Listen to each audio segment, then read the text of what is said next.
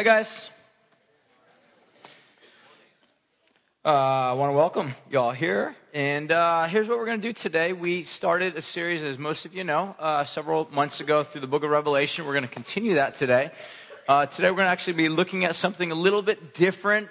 Still be in the book of Revelation, but I'm going to more so be focusing upon a theme that sort of kind of organically rises in the text and try to spend some time addressing that and looking at that. In short, I'll tell you what that theme is, and the theme basically is just intense spiritual, demonic battle, spiritual warfare, however you want to describe it. It goes by lots of different names, lots of different titles. What we want to try to do is address it. The reality is the world in which we live in is sort of intersected by a spiritual realm, and a lot of times we're not aware of that. And a lot of times we live sort of in ignorance of the fact that our world, our physical world, is intersected by a spiritual world. And the reason for that, obvious reasons, is we don't see it. We don't see demons. We don't see angels. We don't see demonic type of activity in ways that we would oftentimes think to see or find demonic activity. And as a result of that, we oftentimes just sort of are led to believe more of a naturalistic idea of things. In other words, what I see is really what exists.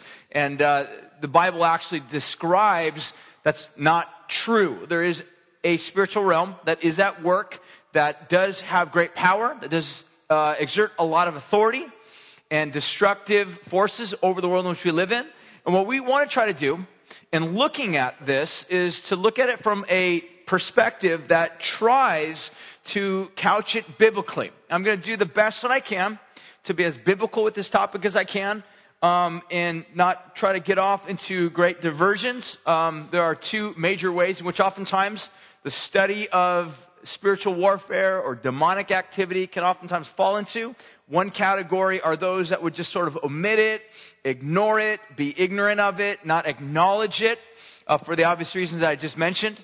And the other category are those that spend a lot of time thinking about it, that see a demon behind everything, that for whatever reason have this tendency to see evil, demonic, spiritual activity behind every little detail, to the degree where it just gets obsessive and compulsive, and where people tend to sort of belittle any type of human activity or human effort or human responsibility, because everything is controlled by a demon. And these are two extremes. I want to try to, as best as we can, to look at them and try to provide kind of a biblical perspective as best as we can in looking at these things. That being said, yesterday, as I kind of started announcing this through my Twitter account, through Facebook and all that, I kind of posted on there. One of the things I would like to do, because we're going to be looking at it today and for certain next week and possibly even a third week, I've got, just to give you perspective, I've got like 6 or 7 pages of notes. Typically, an hour sermon for me is like 1.5 pages of notes. All right, so I'm not going to preach 4 hours today, so we will be sure to break it up, and we're going to get through as much as we can today, and then we're going to carry the rest of it over to next week, and what we're not able to get to next week, we'll possibly get into a third week if need be. But that being said, one of the things I really want to try to do is do as best as we can a job at trying to address this. I do know a lot of people have questions about this stuff. A lot of people do and have had encounters with things of this nature, or have had sort of paranormal type experiences, or things that they don't know how to define or describe, or certain types of oppressive type emotions, or like night terrors, or demonic dreams, or things of that where you just feel overwhelmed by a sense or a presence of evil. And maybe you've not known how to identify it or describe it or to work through it, and you are trying to figure out some answers. I want to do the best as we can to try to provide as many answers for you as we can. One of the reasons for this is, scripturally speaking, according to, I think it's 2 Corinthians, Paul basically says this. 2 Corinthians chapter 2:11, he says this: so that we would not be outwitted by Satan, we are not ignorant of his deceptions or devices or his schemes. So in other words, basically Paul himself says we don't want to be ignorant of these things, but on the other side, we want to be able to know how to address these things in a proper manner so that we are not outwitted. In other words, we want to be able to know our enemy, not so that we can spend a lot of time being obsessed with our enemy, but sort of like an ultimate fighter. You want to know what your enemy is like, all right? I like ultimate fighting. I've always liked ultimate fighting. And you know that if you know anything about ultimate fighting, you got to know your opponent. You got to have a proper matchup. And the reality is, we're no match for Satan. We're no match for demons. We're no match for evil. However, there are things that we could know about our enemy. We can know about the devil. We could know about Satan and have some sense of understanding so that when pitfalls come, when traps are thrown at us, when snares kind of come our way, we know how to avoid them. Or at least we know how to get out of them. Does that make sense? Because if we stay sort of in a realm of ignorance, when we do find ourselves stumbling and falling underneath some of these things, which we will, and some of you have, maybe even as of last night or even just half an hour ago, and the reality is we want to try to help you know how to get out of these things, by and large, pointing us back to Jesus, that we're going to see rise up in the passage here that hopefully will capture our attention. So with that being said, the reason why I brought up the Facebook and the Twitter thing is what I would like to do is I would like to provide some time either next week or the following week, or we'll, at some point either next week or the following week, of a little bit of a Q&A. If we have some time at the end of next week, maybe do like a little Q&A. But I don't want to just go cold turkey and take questions from the audience, because that's where weird people come in, ask weird things that have nothing to do with the topic, and I'm left up here trying to figure out what to do with weird stuff. So I'm asking you to email those things to me, or if you are kind of techie and you know of software, websites that you can text things to, and we can kind of get it onto a website, things like that, email that to me. I want to know about that. If you're not my Facebook friend, become my Facebook friend. And you can email me those questions. And I want to know how we can answer some of the questions that you guys have so that we can provide answers for you as best as we can. So we'll try to do that next week. And again, like I said, if not next week, the week following as far as the Q&A. And again, if we're not able to have time to do it here, we will record it at our evening service, and we'll put that up on the web and put that up on our website so that you guys can have the answers to those. So these are your questions. I'm asking you guys to give to me, and I've already had a bunch of good questions coming already. I'm excited, and there's definitely a general theme that's being expressed through some of the questions, so make sure that you check that out. All right, that being said, what I want to do right now is I really want to pray before we jump in, because the reality is that this stuff is real. There is a demonic force. There is a demonic reality in the world in which we live in. And like I said already, we don't want to be ignorant, nor do we want to spend too much emphasis and too much mind and energy upon this, but we want to be able to have a proper balance that keeps these things in a proper light, to provide answers for us, to help us in our lives, as well as at the same time to bring us to greater victory through Christ. So I'm going to pray. I'm going to ask Jesus to help us here this morning, and then we'll jump into the text and we'll get to work on a lot of content that I have, and we'll see how far we get today. Father, I just ask you right now that you would give us sound minds, give us wisdom that comes down from above, from you, Lord, that's peaceable, that gives us and points our minds and our attention to Christ. God, that's who we want to be able to see here today. As much, Lord, as we are exhorted, and it's important for us to know about our enemy, it's more important for us to know about our Savior and how to look to Him and how to trust Him, how to cast our lives upon His mercy. So, Father, we ask you right now that you would help us to understand your word, give us sharp minds to be able to understand these things, and just be glorified in the time that we have here together. And we give you the praise and glory even right now. And we ask all these things in Jesus' name we pray. Amen. That being said, I want to basically just take a look at the next slide that we have up here. I want to read you a quote from C.S. Lewis, who I think, no Bible study is complete without a nice quote from C.S. Lewis. And here's a great one. Love this one. Maybe some of you read Screwtape Letters. Here's what C.S. Lewis said. There are two equal and opposite errors into which our race can fall about the devils. One is to disbelieve in their existence. The other is to believe and to feel an excessive and unhealthy interest in them. Totally agree with that. Again, that kind of leads or bleeds into sort of the extremes that I already kind of covered. Okay, so take a look at the next slide. As we kind of jump into this, I'm going to show you a couple of books that I found to be really extremely helpful for me, that I think actually could help you. Again, these are Puritans. I love Puritans. I've always read the Puritans, and I honestly would love to see a recovery of the Puritans once again. And I think these guys provide some great material on practically how to work with these. One is called The Mortification of Sin. This is actually by one of my favorite theologians, scholars, pastors, a guy named John Owen. And he really deals line by line, trying to help the believer to work through and navigate how to put to death sin. That's what the word mortification means. The word mortify, or it comes from the root word to put to death or die. To put to death sin in our lives. Get some really great practical advice.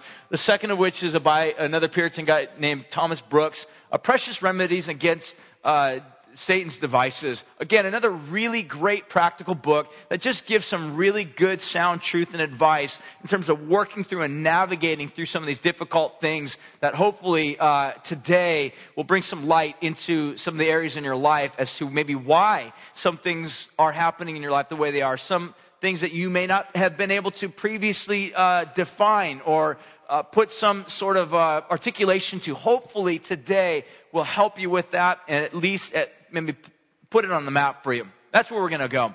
So what I want to do before we jump in, and again, like I said, because we've been going through the book of Revelation, because the idea of looking at this is going to sort of be derived from the book of Revelation, I want to give a little bit of a context as to why we're sort of springboarding from this passage on into this larger theme, larger topic of demonic / spiritual warfare today.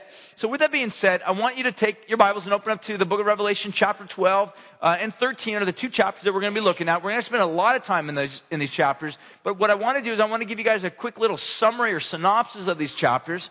And what you're going to find is John, in describing the events that unfold for us in chapter 12 and 13, he's going to describe what is basically seen or identified as a dragon. And this dragon is very aggressive, is lethal, he's deadly, he's angry. We're described, the dragon is actually identified as having wrath. He's angry, he hates God, and he hates all of God's people whom God loves. And he's working desperately to oppose and destroy and deceive God's beloved people. Chapter 13 deals with the dragon, but deals with the dragon sort of a behind-the-scenes way.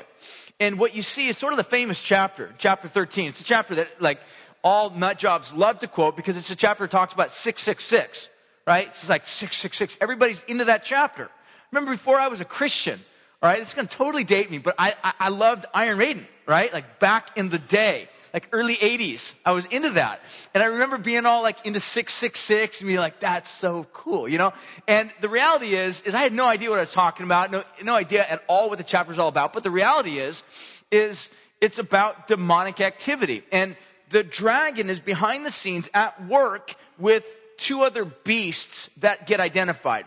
The first beast is basically depicting world government, world leadership, the type of despotism that we see in the world, sort of in snapshots or maybe in kind of echo form, like with Hitler or Stalin, or with past leaders of like Rwanda and some other areas where people have just sort of taken over and they've not been kind, not been good to the people. They've taken advantage. The rich have gotten rich. The poor have gotten poor. Nobody seems to really care. He seems to tell us in the chapter that the dragon is actually the one that empowers the beast to do this. And then the second beast he's going to identify, I think most scholars would agree, has something to do with sort of false religion or this idea of false Jesuses, false Christs. Jesus himself, while he was on the earth, told his disciples, there will come a day, you need to be aware of this, is what Jesus said. There will come a day that there will be false prophets, false Christs, false Messiahs, false teachers who will come and they will look like they're the real deal, but they're not the real deal. They'll be able to throw down miracles. They'll be able to do all these typical things that oftentimes would wow and woo people, but in reality, they're false. And again, I think what's happening here in these chapters is that John is giving us a picture from God's perspective. Now, let me try to explain. I think in the world in which we live, I think most of you would agree that we have this tendency of viewing things in one particular way, and God has a way of viewing things in another particular way. Let me give you an example. We can look at the world in which we live and just look at a guy like Hitler and just be like, he was a bad leader. I think what John's trying to convey is that Hitler's not just a bad leader, but he's an evil beast. He's an evil beast, like chapter 13 says, who's actually been given power by the dragon himself. Let me give you another example. Chapter 12 of Book of Revelation identifies this person, or this one that's identified as the dragon. Now we know, according to the chapter, that that's actually Satan. Now if you and I were to stop for a moment and sort of like draw a picture of what you think Satan is, I think the majority of us would have an image in our mind that Satan looks a lot like something that came out of the Renaissance, right? It's kind of this red, devilish being. It's got horns on top of his head, kind of a pitchfork in his hand. He wears red tights, a little bit effeminate, drinks decaf, kind of a weird guy. That's the devil. That's the devil. And we think that that's the devil. And the reality is, that's not the devil. That's just the picture that we think the devil is. And to be really quite frank with you, I think the devil's stoked with that. I think he loves being depicted or caricatured as something that looks nothing like him. Because in God's perspective, God says he's not some weird, effeminate dude with red tights on. He is a dragon. He's deadly. He's evil. He's out to destroy. He has a strong, powerful ability and strength in his tail that has the ability to destroy, that has the ability to take people down. That's what I think John's trying to convey. That there are ways in which we can view things that are not consistent with the way God views things. Does this make sense? Let me give you another example. We do this in our culture all the time. We say things like this. Oh yeah, so-and-so just had an affair. When God say he had an adultery or committed fornication. I mean, you never hear a dude on the news say, oh yeah, so-and-so had and engaged in fornication. It's a horrible word. Nobody likes to say fornicate. It's just a bad word. It's not good for the 5 o'clock news. It's not good for anybody's report. So we say they had an affair. It sounds nicer. It's a lot more easier to swallow. But the reality is we live in this sort of realm all the time. We have this tendency to take certain ways or certain things which God would look at and say, no, this is what this is. And we look at it and say, no, I think it's a little bit lesser than that. And here's what I'm trying to say. We need to be able to think on the same level as God. We need to see things in the same light in which God sees things. And I think part and parcel of the reason why we tend to flirt with sin as much as we do, one of the reasons why we have sort of this aversion to a holy life as we do, because we have these caricatures in our mind. We think holiness, some freak wearing a robe and just doing weird things, praying prayers for 6 hours a day, and we think that's holiness. I don't want to be holy. You see what I'm saying? We have a caricature, and based upon that caricature, we avoid it. The same thing with Satan. If we think Satan is being like this guy who's like the life of the party, everybody wants to be like him, and we will then think, no big deal. Satan, demons, no big deal. But if we view it the way God views it, it changes our perspective. Wouldn't you agree? So what I think we need to be able to try to do is to think biblically on this. And I'm going to go through this very quickly because what I want you to notice is that God is trying to convey through John's revelation, again, which is, spoken in a lot of colorful language, very flamboyant, and Satan basically creates kind of this exaggerated view to emphasize the way God really sees him. Now again, if you're the type of person that likes to take if you think Western, meaning you like to look at for every little detail, you're very analytical.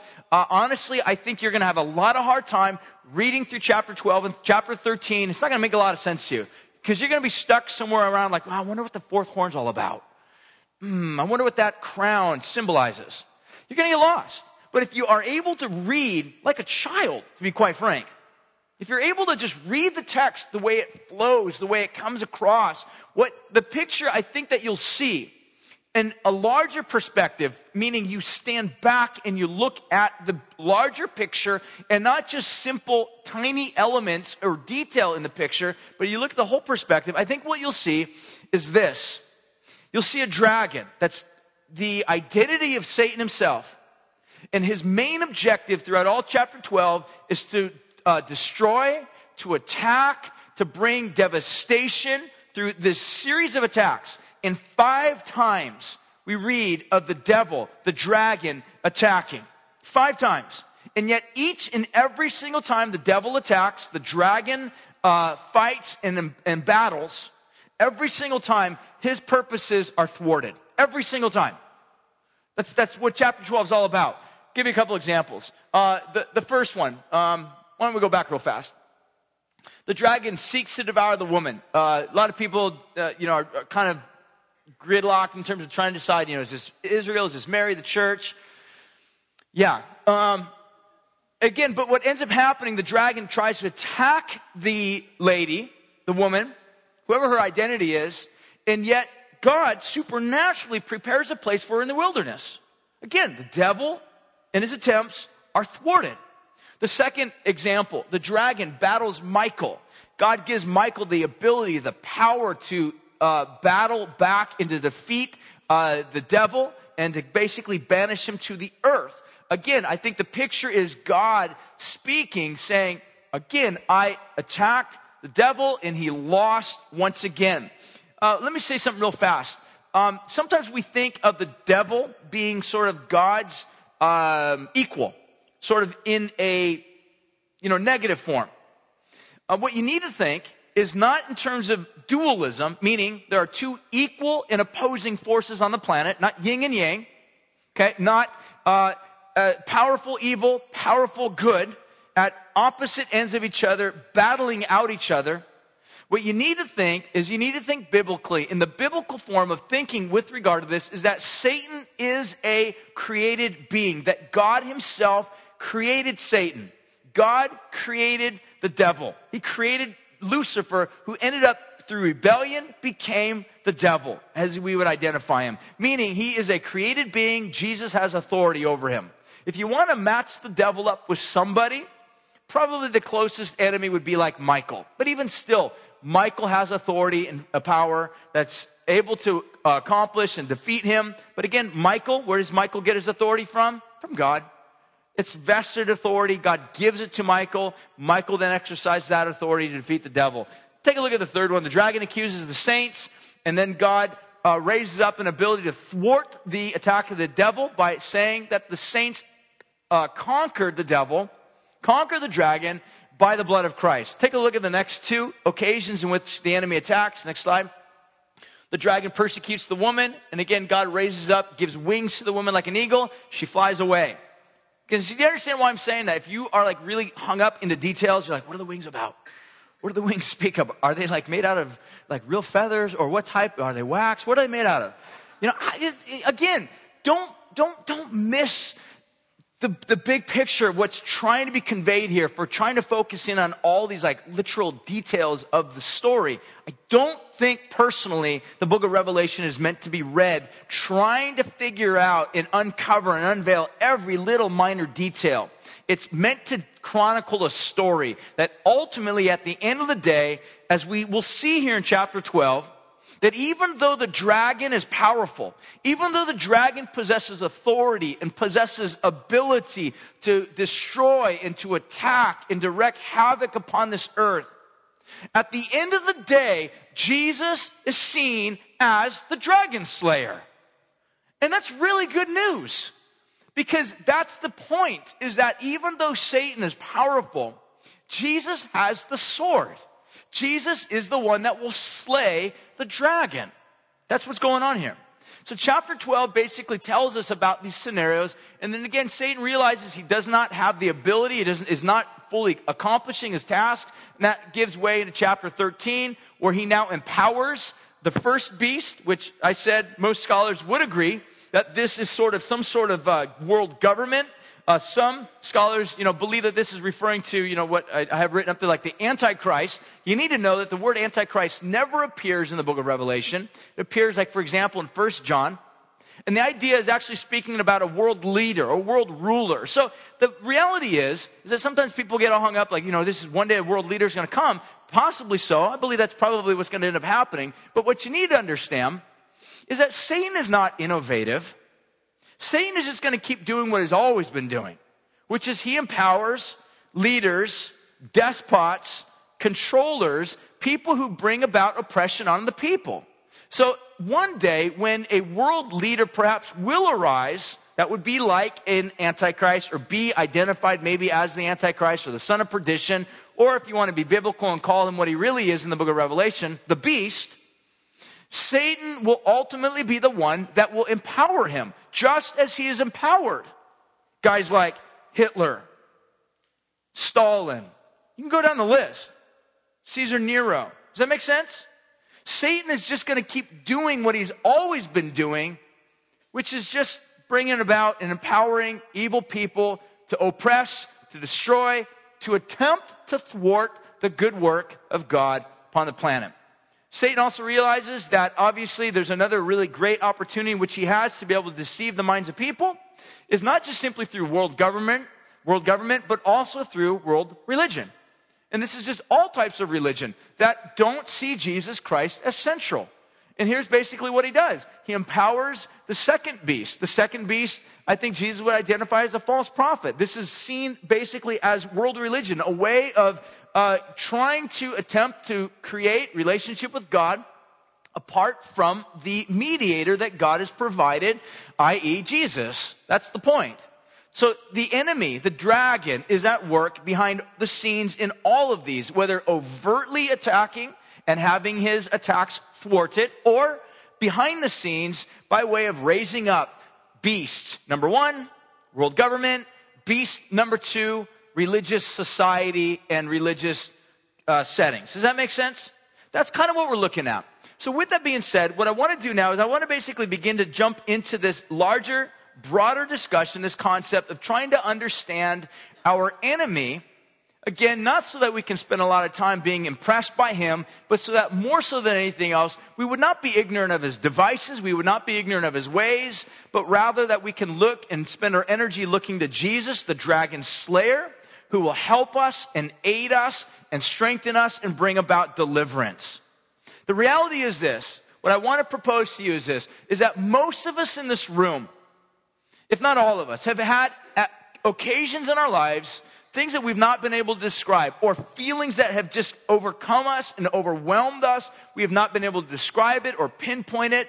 And a lot of that can be simply because of the fact that we're sinful, fallen people, but some of it, in a lot of ways, can also be attributed to demonic activity at work, harnessing certain elements and certain things in our lives to keep us in sort of this funk, keep us in this terror, keep us in this fear, paralyze us in our lives. If you're a Christian, let's say, for example, and you constantly feel condemned, if you're somebody that has struggled with suicidal thoughts, and let's say you're a Christian, you love Jesus, you don't know why you felt like that, and you are always, say, speaking to yourself in the third person. Well, how do you explain that? How do you account for that? Because it's certainly not you telling yourself that. But the reality is, I think there are demonic activities at work trying to destroy, trying to bring about our destruction, and trying to thwart God's good purposes in our lives. What you need to understand as well is this. Satan, as a formidable foe, he's not omnipresent, meaning he can't be everywhere at once. He's the prince of demons. He's not everywhere at once. So the reality is that kind of like a general, like a head general of an army, Satan's kind of busy. He's probably spending a lot of time worried about guys like Billy Graham, big guys. Most of us, he probably just sends one of his lower ranked demons to take care of us. Some of us probably doesn't even do a lot of work because he looks at our lives and realizes we're already entangled in certain other areas and certain sinful things that he doesn't need to keep sending in demons to try to destroy us. But what I want to try to do is give some sort of a biblical groundwork to try to understand how do we understand his ways in order to bring us back into a right relationship with Christ and thinking about Christ as the dragon slayer. All right, so that being said, what I want to try to do now is I want to just jump in and take a look at some of these tactics. The great Puritans used to describe it this way, that Satan has these devices by which he works. All right, he has these devices, and the devices in which Satan works is through the world, the flesh, and the devil. These three main ways in which the enemy works: the world, the flesh, and the devil. These are three ways in which I think if we are to be keen be aware of the devices that the enemy works and tries to destroy us, tries to bring about the wrecking of our souls and of our relationships and our lives. We need to be aware of these things, the world. So I want to take a look at these things kind of one by one. So tactic number one has to do with the world. 1 John chapter 2, verse 16 basically defines the world like this. It says that it's the lust of the flesh, the lust of the eye, and the boastful pride of life. The lust of the flesh basically is this. It's a strong desire for physical things. It's the sense in which we live in the world where we strongly desire something physical. It's the lust of the flesh. We live, obviously, in a material world, physical world, all right? And with that being said, we are very much so affected and persuaded by physical realities.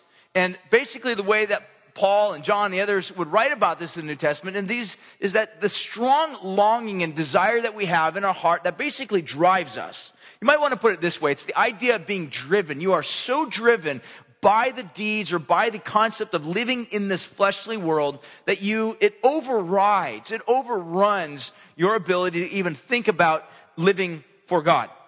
That's the way the Bible would describe lust of the flesh.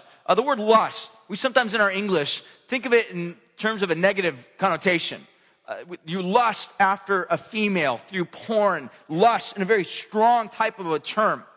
Now, in the New Testament, the word lust comes from a word that basically just means strong passions. In fact, some other translations can also be interpreted or translated as zeal. So there's ways in which that particular word is translated in the New Testament where it says zeal. Other times it's translated lust. Again, if you go back to the root meaning of it, it just means very strong, compelling emotion that drives you. So what he's basically saying is that there's this lust of the flesh. In and of our body, we basically adopted the life of our parents, Adam and Eve. So we have these desires in the flesh to long for things in the flesh. I'll give you an example, probably one of the most obvious ones, with regard to sex. Sex is a good thing that's in the flesh that God has given to us. It's a gift from God to be enjoyed within a marriage.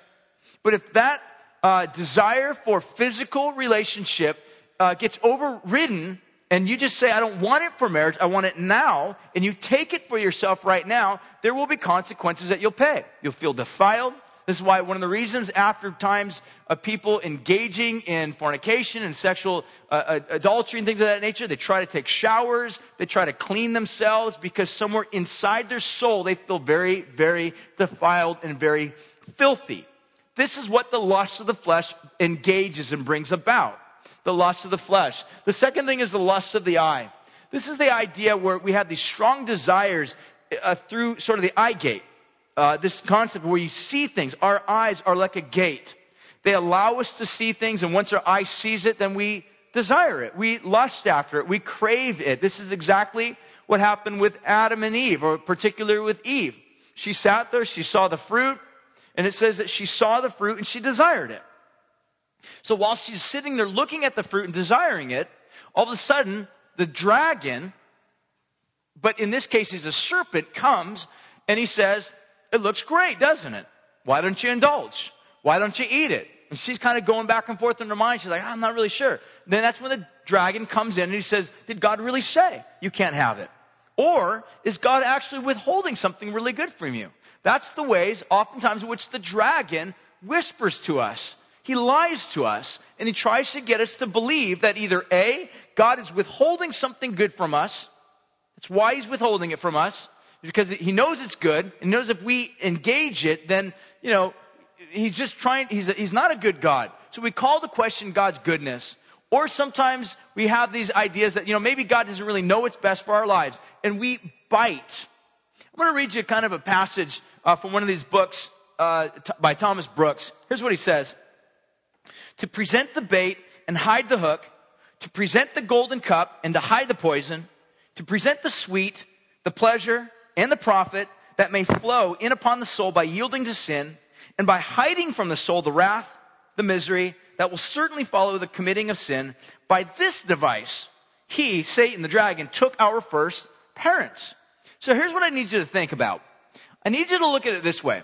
that those things that oftentimes we see with our eyes and we think, that's good, I want that, I will long for that, I will lust for that, I will stop at nothing until I get that. I need you to think about probably a lot of those things are nothing more than the bait. You're looking at the bait. But somewhere in the bait, hidden within the bait, is a hook. And that hook will destroy you. I mean, think about it. It's like a person, an angler who's out fishing, and he baits his hook with something that looks nice, and the dumb fish sees the bait, and all of a sudden bites the hook, bites the bait by biting the hook, and now the owner or the fisher now gets the fish and eats and devours the fish. That's exactly what the devil, the dragon, does to us. He tries to deceive us, tries to get us to look at the bait, to be wowed by the bait. We see the bait. We think the bait looks tantalizing to the eyes. It looks really good. It looks like it will be something that will bring me life, something that will help me, something that will move me along, something that will give me identity, give me strength, give me ability, bring comfort to my soul. So we bite the bait, not aware of the fact that there's a hook inside that. That's why Thomas Brooks says, we're not aware. We look at the cup. The cup's beautiful, but what we're not aware of is, in spite of how beautiful the cup is, there's poison in the cup.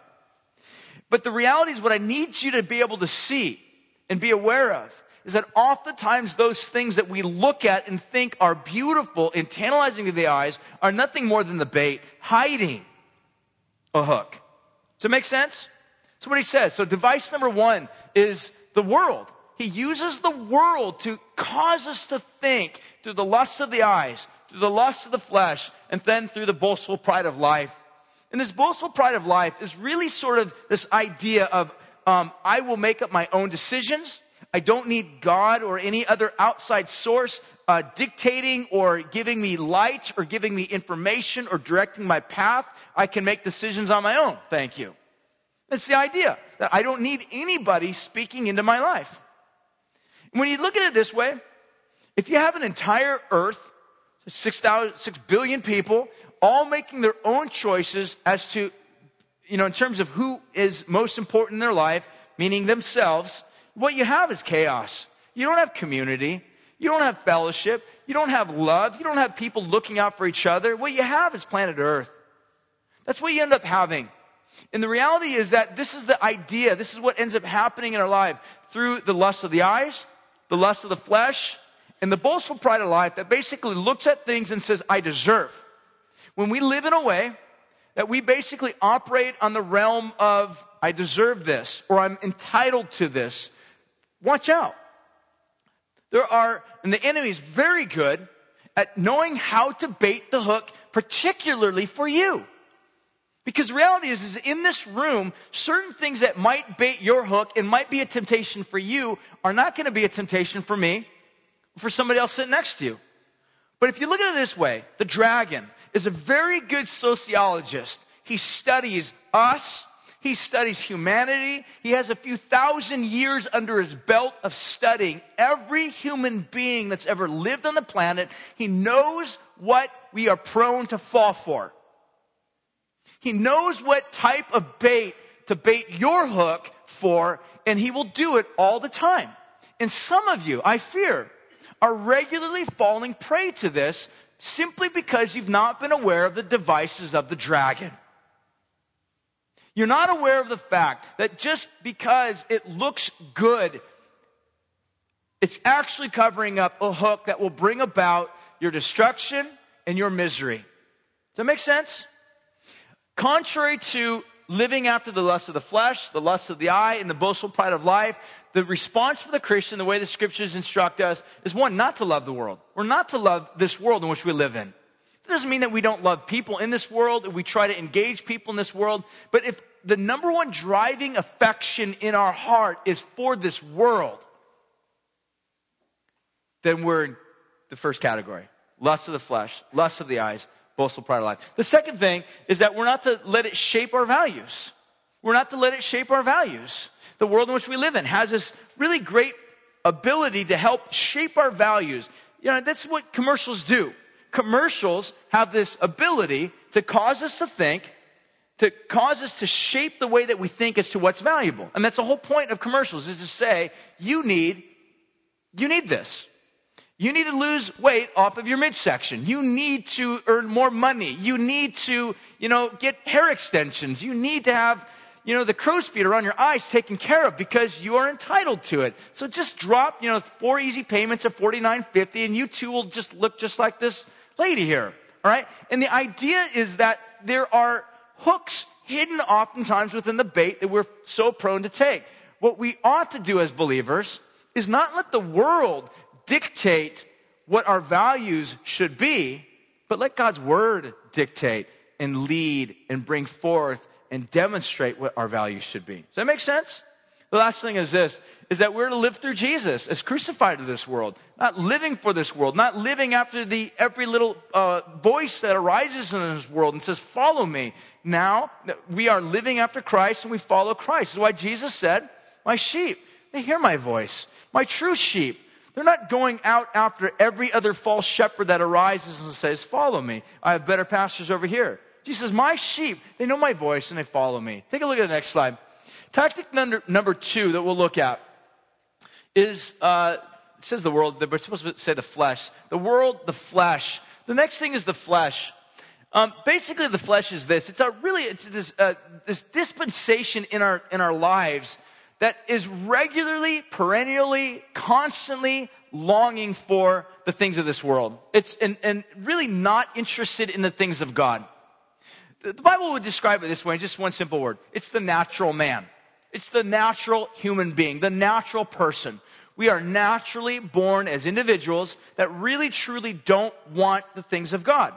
One of the surest, most positive ways of identifying, if you here today, if you're a Christian, is to ask yourself, what are the deepest driving passions in your heart? Do you understand? And I'd ask you this, what are the deepest driving passions in your heart? If the deepest driving passions in your heart are to commit adultery on your wife, to steal money from your job, and go to church on Sunday and ask God to forgive you and do the whole thing over again next week, I'd honestly have to say you're really not a Christian. You look like a Christian, you act like a Christian, but you're really not a Christian.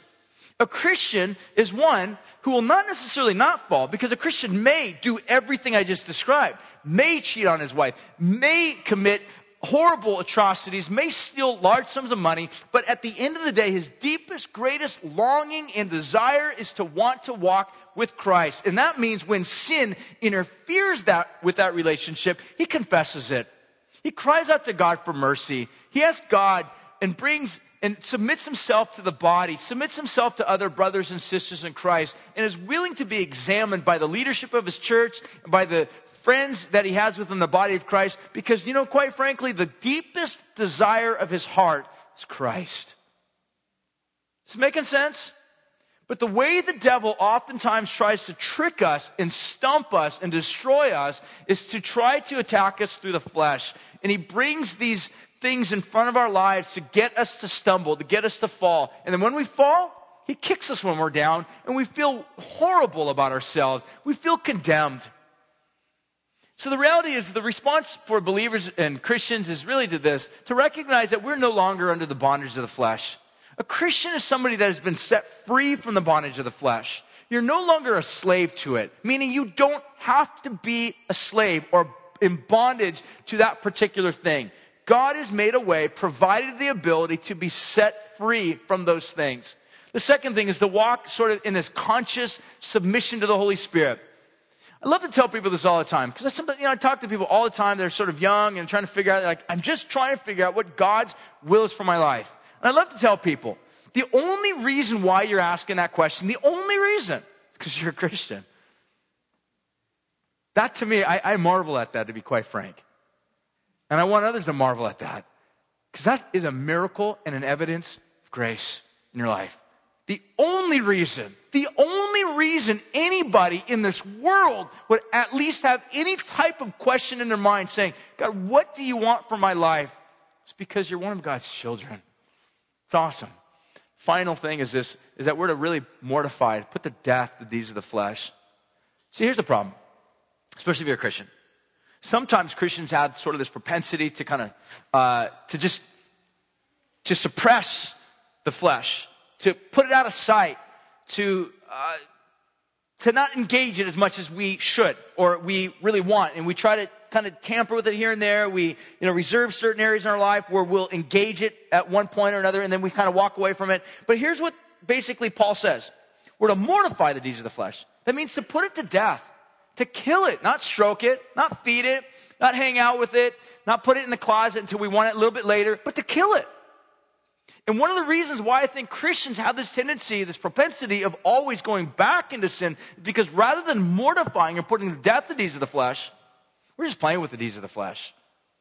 We're just sort of suppressing them a little bit, starving them a little bit, till a little bit later, and we feed it a little bit. All right? Last thing I want to look at is this. So tactic number 1 is the world. Tactic number 2, which the enemy tries to use, is the flesh. Tactic number 3 is the devil. The world, the flesh, and the devil are our adversaries, working, trying to destroy, trying to take us down.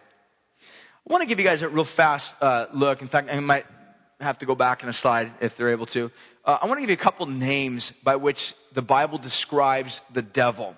And maybe these will help you think in different terms about him. The way the Bible describes the devil, it says of him like this. He's the morning star, Beelzebub.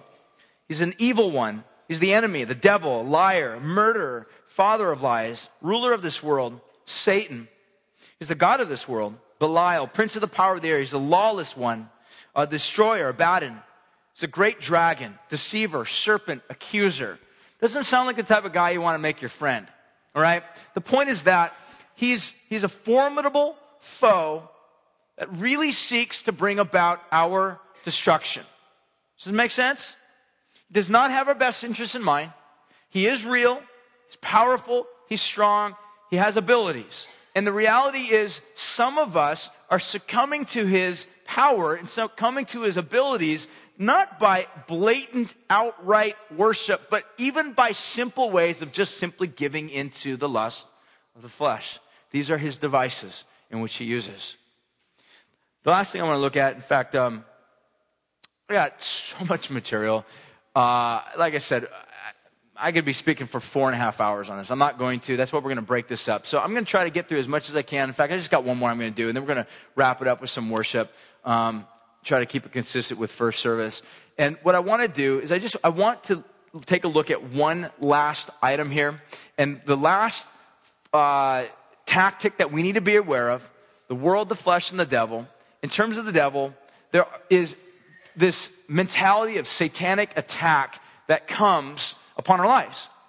But the way the Bible defines it, and oftentimes one of the reasons why we don't oftentimes think in terms of demonic attack, it's because oftentimes we're looking for the spectacular. We've been conditioned to think about Satanism and satanic attack and spiritual attack in sort of the extreme, right? Like Rosemary's Baby, or someone like levitating, right? Or someone like throwing up split pea soup and it just looks nasty, and you're like, that's got to be demonic.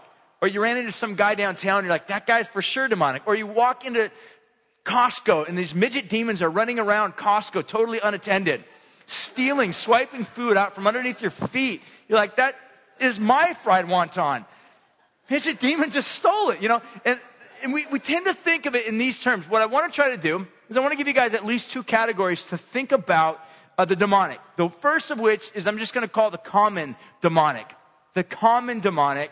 And then next week we'll spend some time looking at sort of the blatant demonic. The blatant demonic is like being, oppressed, people being possessed, let's say, horrible types of demonic, evil type activities happening. I want to take a look at just one today in terms of the common demonic, and it basically boils down to this first one we'll look at, and then we'll wrap it up, is this. It has to do with pride. Do you know that pride is basically part of this common demonic? I want you to take a look at this verse. This basically, a lot of scholars, they debate as to who this is referenced to. I think it actually references probably Satan in terms of before he actually became Satan or identified as Satan.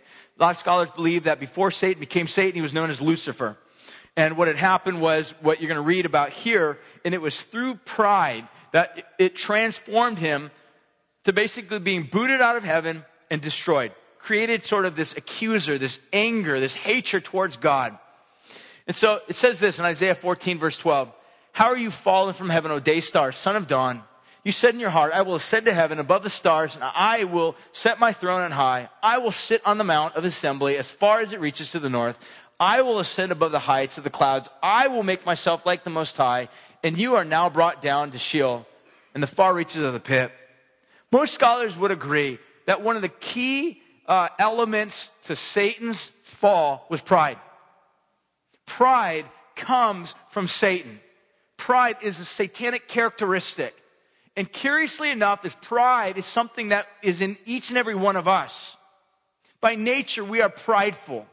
It's a curious thing to me that even in Western body of literature, for example, Bennett's Book of Virtues, that even within that book, there's not a virtue that has to do with humility.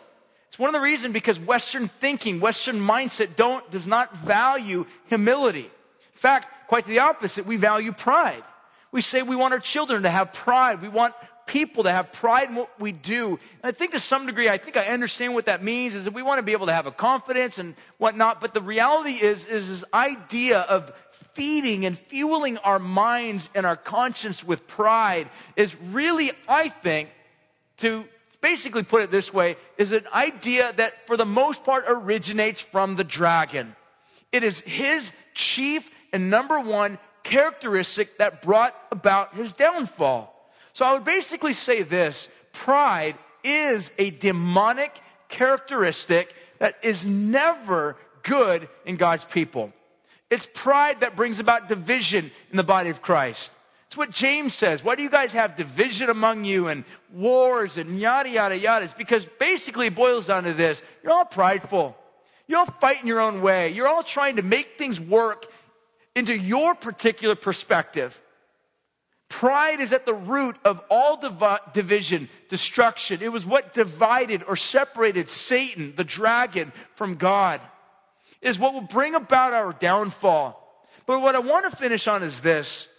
Pride is exactly what Jesus came to slay, particularly in his entering into our world.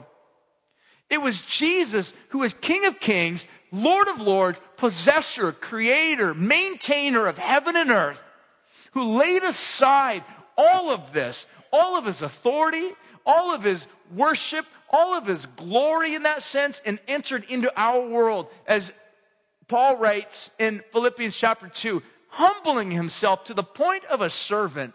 It was Jesus who takes off his regular gown in terms of a loincloth and gets on his hands and knees, the master, the discipler of his own people. And he says, I'm going to wash your feet. I will serve you. Jesus is the exact opposite, the epitome of pride. Jesus is humility. And so the characteristic trait that God looks for, that represents, that looks like our Savior, is not pride. That's the dragon. It's humility. This is why we love Jesus. If you've never seen the movie, or the program, I should say, Undercover Boss, you guys ever seen that? Have any of you ever seen that? Raise your hand. Okay, here's your homework assignment this week. Go figure out how to watch an episode of that online. All right? I'm not kidding. I'm not kidding. This program is amazing. What it is, it's about bosses of big, massive, multi-gajillion-dollar industries who are totally out of connection, out of touch with their businesses, and they basically go undercover as a regular worker, and they learn the ropes. They literally humble themselves, and it's hard for some of them because they're driving, they're used to Ferraris and all their nice cars and everything else, and then they basically go on and take upon themselves a blue-collar job. And I look at that, I just think, how much even greater did Christ lay aside glory, heaven, beauty, power, authority, take upon himself the form of a servant to come and seek and save people who have done nothing but belittle him from the beginning. That's your Savior. That's the dragon slayer. That's how Jesus conquered. This is why we love Jesus. Do you understand how the devices of the enemy work? I hope you do. I hope you at least get a little bit of a foretaste of what is at work to bring down your soul, to bring about a disconnect between you and your relationship with God. Jesus is the path of life. Satan does nothing but seek to destroy, devour, and kill. This is why we love Jesus. We're going to sing. We're going to respond right now. We're going to give our worship and our praise to Christ. We're going to have Nick come on up and lead us in some worship. This is an opportunity and time for us to give back to God our praise. It's a time for us to give our tithes and our offerings. If you're one of our guests here, keep your money. We just want you guys to know Jesus. If you're somebody here that loves this church, you're part of this church, this is your church family, it's a way for us to give joyfully and gladly back to Christ. We're going to sing. We're going to partake of communion. We're going to basically just have an opportunity to confess our sin to Christ. If you're here and there's sin in your life, there's things that have been basically separating you from God, this is the opportunity for you now to confess that before Christ and ask Him to wash you, ask Him to cleanse you, ask Him to make things right. The amazing thing is that Jesus has the power and the ability and the desire to remove those barriers in your relationship. I'm going to pray. We'll sing. We'll give. We'll partake of communion. We'll confess. We'll do it joyfully because He's a great God. Father, we just want to say thank you for your great love that's been demonstrated through Christ, our Savior, who's not prideful. There's not an ounce of pride in Christ. He possesses all things, upholds all things, created all things, endures all things, even though He's belittled and shamed and mocked and attacked. And yet He's humble. That's a God that we want to worship. You're a God that we want to come to and confess our sin. The fact that we stumbled in areas of the world, the flesh, and the devil. And we just want to sing to you and love you and give to you and confess to you and lift our affection up to you.